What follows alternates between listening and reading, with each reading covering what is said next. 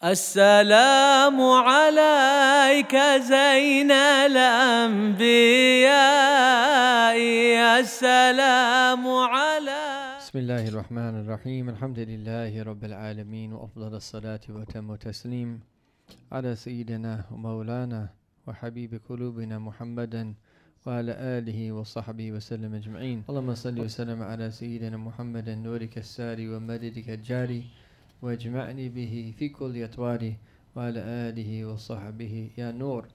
Alhamdulillah, this blessed month of Sha'ban, the month in which that the verse was revealed, Inna Allaha wa malaikatahu yusalluna ala nabi ya ayyuha alladhina amanu sallu alayhi wa sallimu taslima. Allahumma salli wa sallam alayhi wa ala alihi. Alhamdulillah, from the blessing of Allah subhanahu wa ta'ala, He's permitted us to praise Him, and He's permitted us to mention Him, and to mention Sayyidina Muhammad sallallahu alayhi wa sallam. And for the believer, the mentioning of merely the name of Sayyidina Muhammad sallallahu alayhi wa sallam is sweet. And every time that we hear his name sallallahu alayhi wa sallam, Muhammad, which is the name that Allah subhanahu wa ta'ala inspired his blessed mother and his grandfather to name him sallallahu alayhi wa sallam, that hoping that he would be praised here on earth. And this is exactly what has happened from his early days sallallahu alayhi wa sallam until this very day and age. And as one of them has said, were this to be his only miracle, it would suffice, because this is what people have been doing for centuries upon centuries, is extolling the praises of Sayyidina Muhammad sallallahu alayhi wa alihi wa sahbihi wa sallam. And what a blessing to be able to even mention this blessed name of his sallallahu alayhi wa alihi wa sallam. We should find it sweet. And all of the other names that we hear of his sallallahu alayhi wa sallam, we should also say sallallahu alayhi wa sallam when we hear them.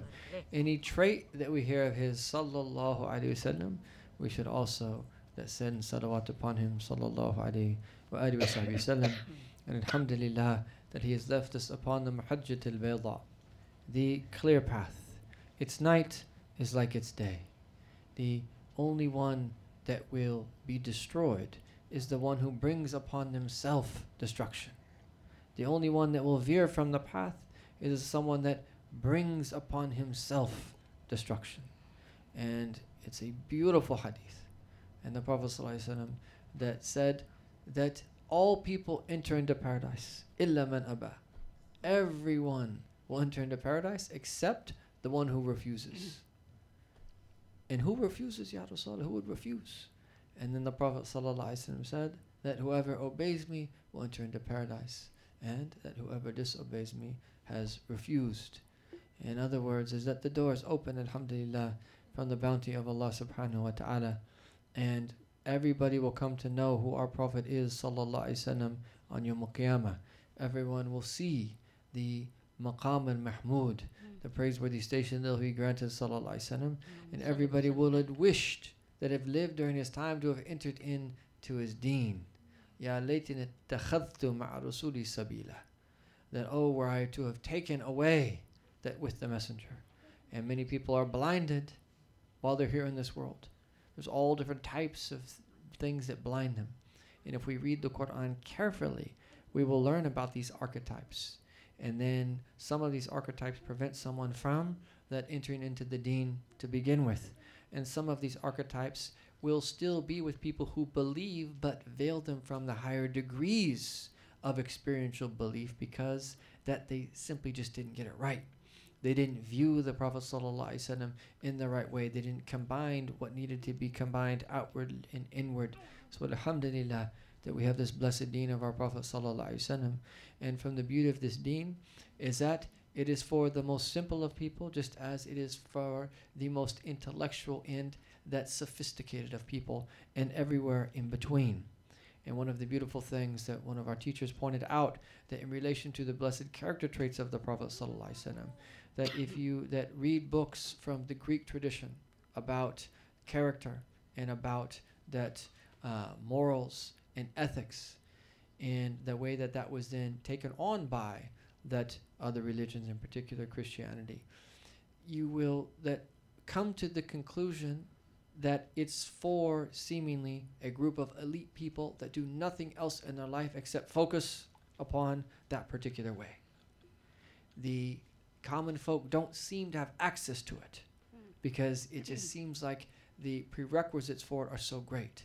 And even though that many of our great scholars, the likes of Imam Ghazali and others before him and others after him, that refined this tradition and Islamicized it, incorporated that many aspects of it into what could be called that ethical theory, they nevertheless never neglected to focus on the reality of all virtues comes from and stems from Sayyidina Muhammad sallallahu alaihi wasallam.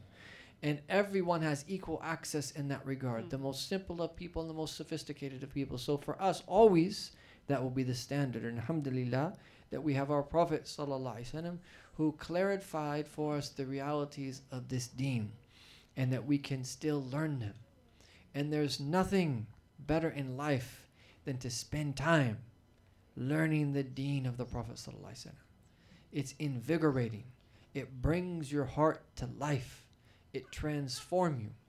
And that one of my friends one time said, he said that, and the word for in Arabic is talaqi. It's a beautiful word.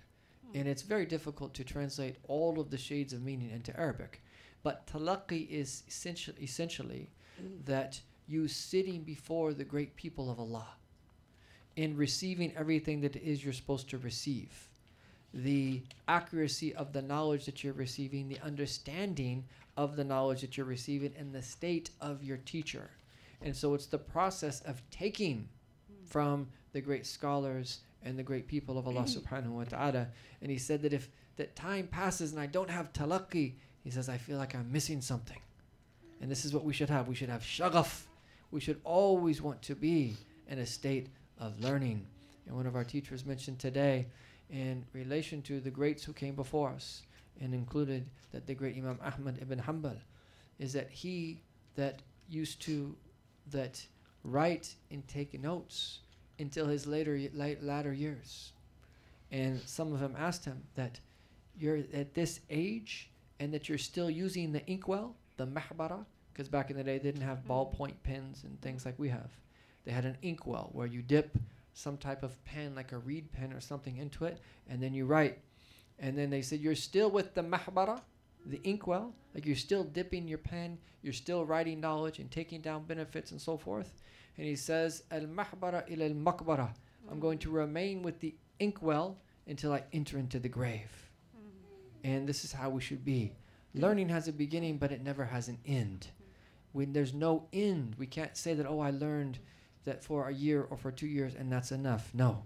We have to learn from now until the day that we meet our Lord. And part of the adab of learning is that when you learn a piece of knowledge that you might have learned before, is that your state of heart is the same even if you learn that same piece of knowledge 1,000 times. 1,000 times. And they say in this regard as well, is that you actually don't become learned until you learn from people that have less knowledge than you. And that if you expand your mashhad and your outlook on things, is that you will find that you can learn from everyone and everything around us. I remember one of our teachers used to say is that these very fans, and he pointed to the fans that were circling above him, he said they're speaking to you that if you can understand their address. And we might not know what that is. We might not understand that language, if you will, but we have to strive to learn. And in our conversation that he's been having over the past few weeks about the rights of believers, there are a few rights of the believers that are emphasized even more than the others, even though all of them are very important. And that Imam Abdullah bin Ali al-Haddad radiallahu anhu, that he says, وَمَنْ آكَدْ حُقُوقُ الْمُسْلِمِينَ, from the most emphasized rights of the believers are the following. He's going to mention 3 things. And he's presenting it like this because sometimes we think about rights only in the sense of that, okay, if he sends salams to you, I'm going to send salams back. And that's definitely one of the rights, and that's coming. And there are many rights, and of course that's one of them, and we should never neglect its importance. But Imam al-Haddad, after mentioning to us how we need to be internally in order to fulfill all the rights, and we've spoken about that on 2 different occasions, he's saying now that the most emphasized of the rights, and these are in a sense an obligation. They are an obligation. But the most emphasized of those rights, he said, are the following three. The first is an-nasihatu fid-din, that advice in relation to the religion. Advice in relation to the religion. You cannot have a healthy community without sincere advice, without advising one another, without helping one another in all of the meanings of advice. And the amazing thing in the Arabic language is that the word nasiha relates to the word for sincerity. Because in order for you truly to advise someone else, you have to be sincere. You have to want good for them. There can't be an ulterior motive. It can't be because you despise them or look down upon them. It has to be because you genuinely want good from them. And then this one, that great right in and of itself, you could speak about for a long period of time. Because you have to start talking about all of the various etiquettes associated with advising one another. And the primary way that we're supposed to be with the believers is soft, gentle, and merciful. And it's not okay to give advice harshly if you can give it softly and gently and mercifully. And in fact, that usually the great shuyukh and the great teachers give advice implicitly before they give advice explicitly. And they try to the extent possible to do it in ways where they're not directly attacking someone or to make someone feel hurt or something of that nature. But it's a sign of a healthy society, of a healthy community, of a healthy friendship, of a healthy household, that people can advise each other. And we should that bring this sunnah to life. And if someone notices something, oh, maybe it's better that we do that this such and such a thing be done. Maybe it's better that such and such a thing be done. And that maybe someone has a particular blind spot that they don't see. We should be happy. And we should take that blessed statement of Imam Umar bin al-Khattab, which we all know, to heart, but really put it into practice. Rahimullah imra'an that ahda ilayya uyubi. May Allah have mercy upon someone who gifts me my faults. He considered that to be a gift, that someone points out one of his faults. And in fact, he would be proactive. And he would go, and there's stories of him going to Sayyidina Salman al-Farisi, that has anything that you've heard about me, that's ever reached you about me, that is there anything that you find that is not okay or not good? And that the only thing that he said, the only thing that reached him was that he had two garments, one that he wears during the day and one at the night. And then that he sometimes has two idams, which is anything you eat with bread. Basically two condiments or two side dishes that he eats with his bread. And he says, as for these two things, I've already left them. Is there anything else? He says, that's all I know. Those are the things, this is the way these people were. Because they realize is that vices will transform into snakes and scorpions, that when we enter into the grave, and we don't want that. And Imam Ghazali says that if someone told you, there was a scorpion on your back, and you would thank them, even if you didn't like that person. So bringing to life this blessed sunnah of our Prophet ﷺ of mutual advice and feeling comfortable to do so, and not being embarrassed to do so, not being worried about mentioning something, but there's also a way that's done, and so it includes all of the etiquettes that have to be there. The second thing is al-mu'awana al-birri wa taqwa, is that we assist one another in righteousness, in taqwa, and in piety. We need each other. And one of the greatest etiquettes is that we realize that we're in need of our brothers and sisters, and that we help one another to do what is right. We assist one another to be righteous and to do what is right. And that's done through prayer. That's done through that reaching out to each other, supporting one another. It's done by the way of advice, as was previously mentioned, and in other ways as well.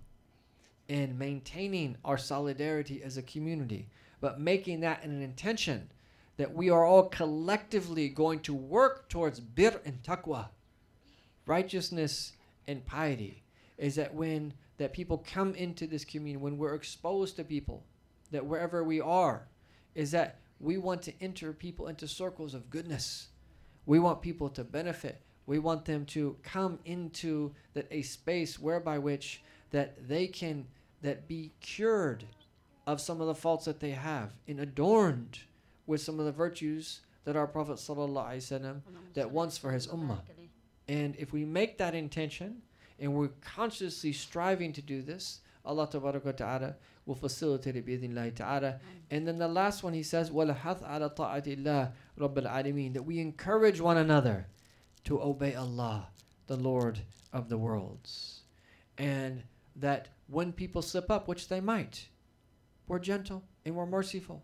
And one of the etiquettes is coming, that in relation to seeking forgiveness for our brothers when they slip up.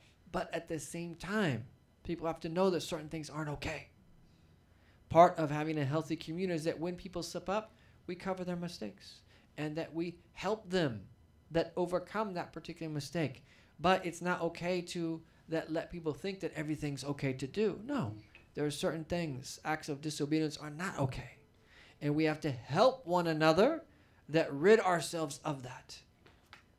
And anyone who is open-hearted that will appreciate that, because any true believer can't be happy with mistakes that they're making or disobedient acts of disobedience that they're falling into.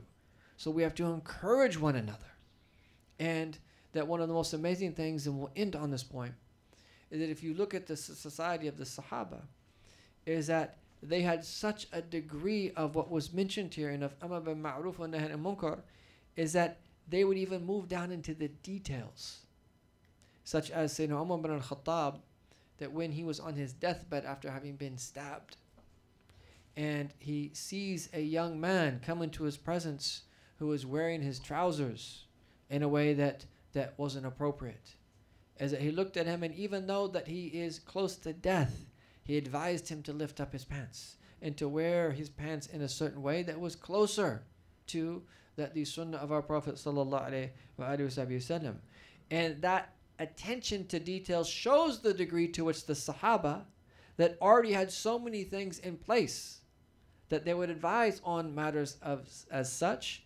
And it also shows as well how that when you and I that are with our children, for instance, there's only so much that our children are going to listen to us. But when we see each other's children, is that we should also be open-hearted and want others to advise our own children. And if anyone in the community sees our children doing something, that maybe there's something better that they could do, that we should welcome advice. And we all have heard many, many times before that it takes an entire village to raise a child, and there's a lot of truth in that. And so that if we help one another to do that, ourselves, our families, our children, and our fellow brothers and sisters, that beautiful things will emerge and beautiful things will come. And this is what we want. We want to live together in a way where we help each other be upright so that we can seek the fruits of that, what true religious practice leads to in the next world. And this is ultimately the goal. May Allah Ta'ala give us tawfiq and bless us in all of our affairs. Ameen. And bless us, Ya Arhamar Rahimeen, to put into practice what it is that we know in a way that is pleasing to Him Subhanahu wa Ta'ala, and to adorn us with all different types of virtues. And bless us in this month of Sha'ban, and bless us, Ya Arhamar Rahimeen, to prepare for the blessed month of Ramadan. We ask you, Ya Arhamar Rahimeen, to bless us to prepare for the blessed month of Ramadan. Prepare us, Ya Arhamar Rahimeen, for the blessed month of Ramadan. Wa sallallahu ala Sayyidina Muhammadin wa ala alihi wa sahbihi wa sallam. Walhamdulillahi Rabbil Alameen.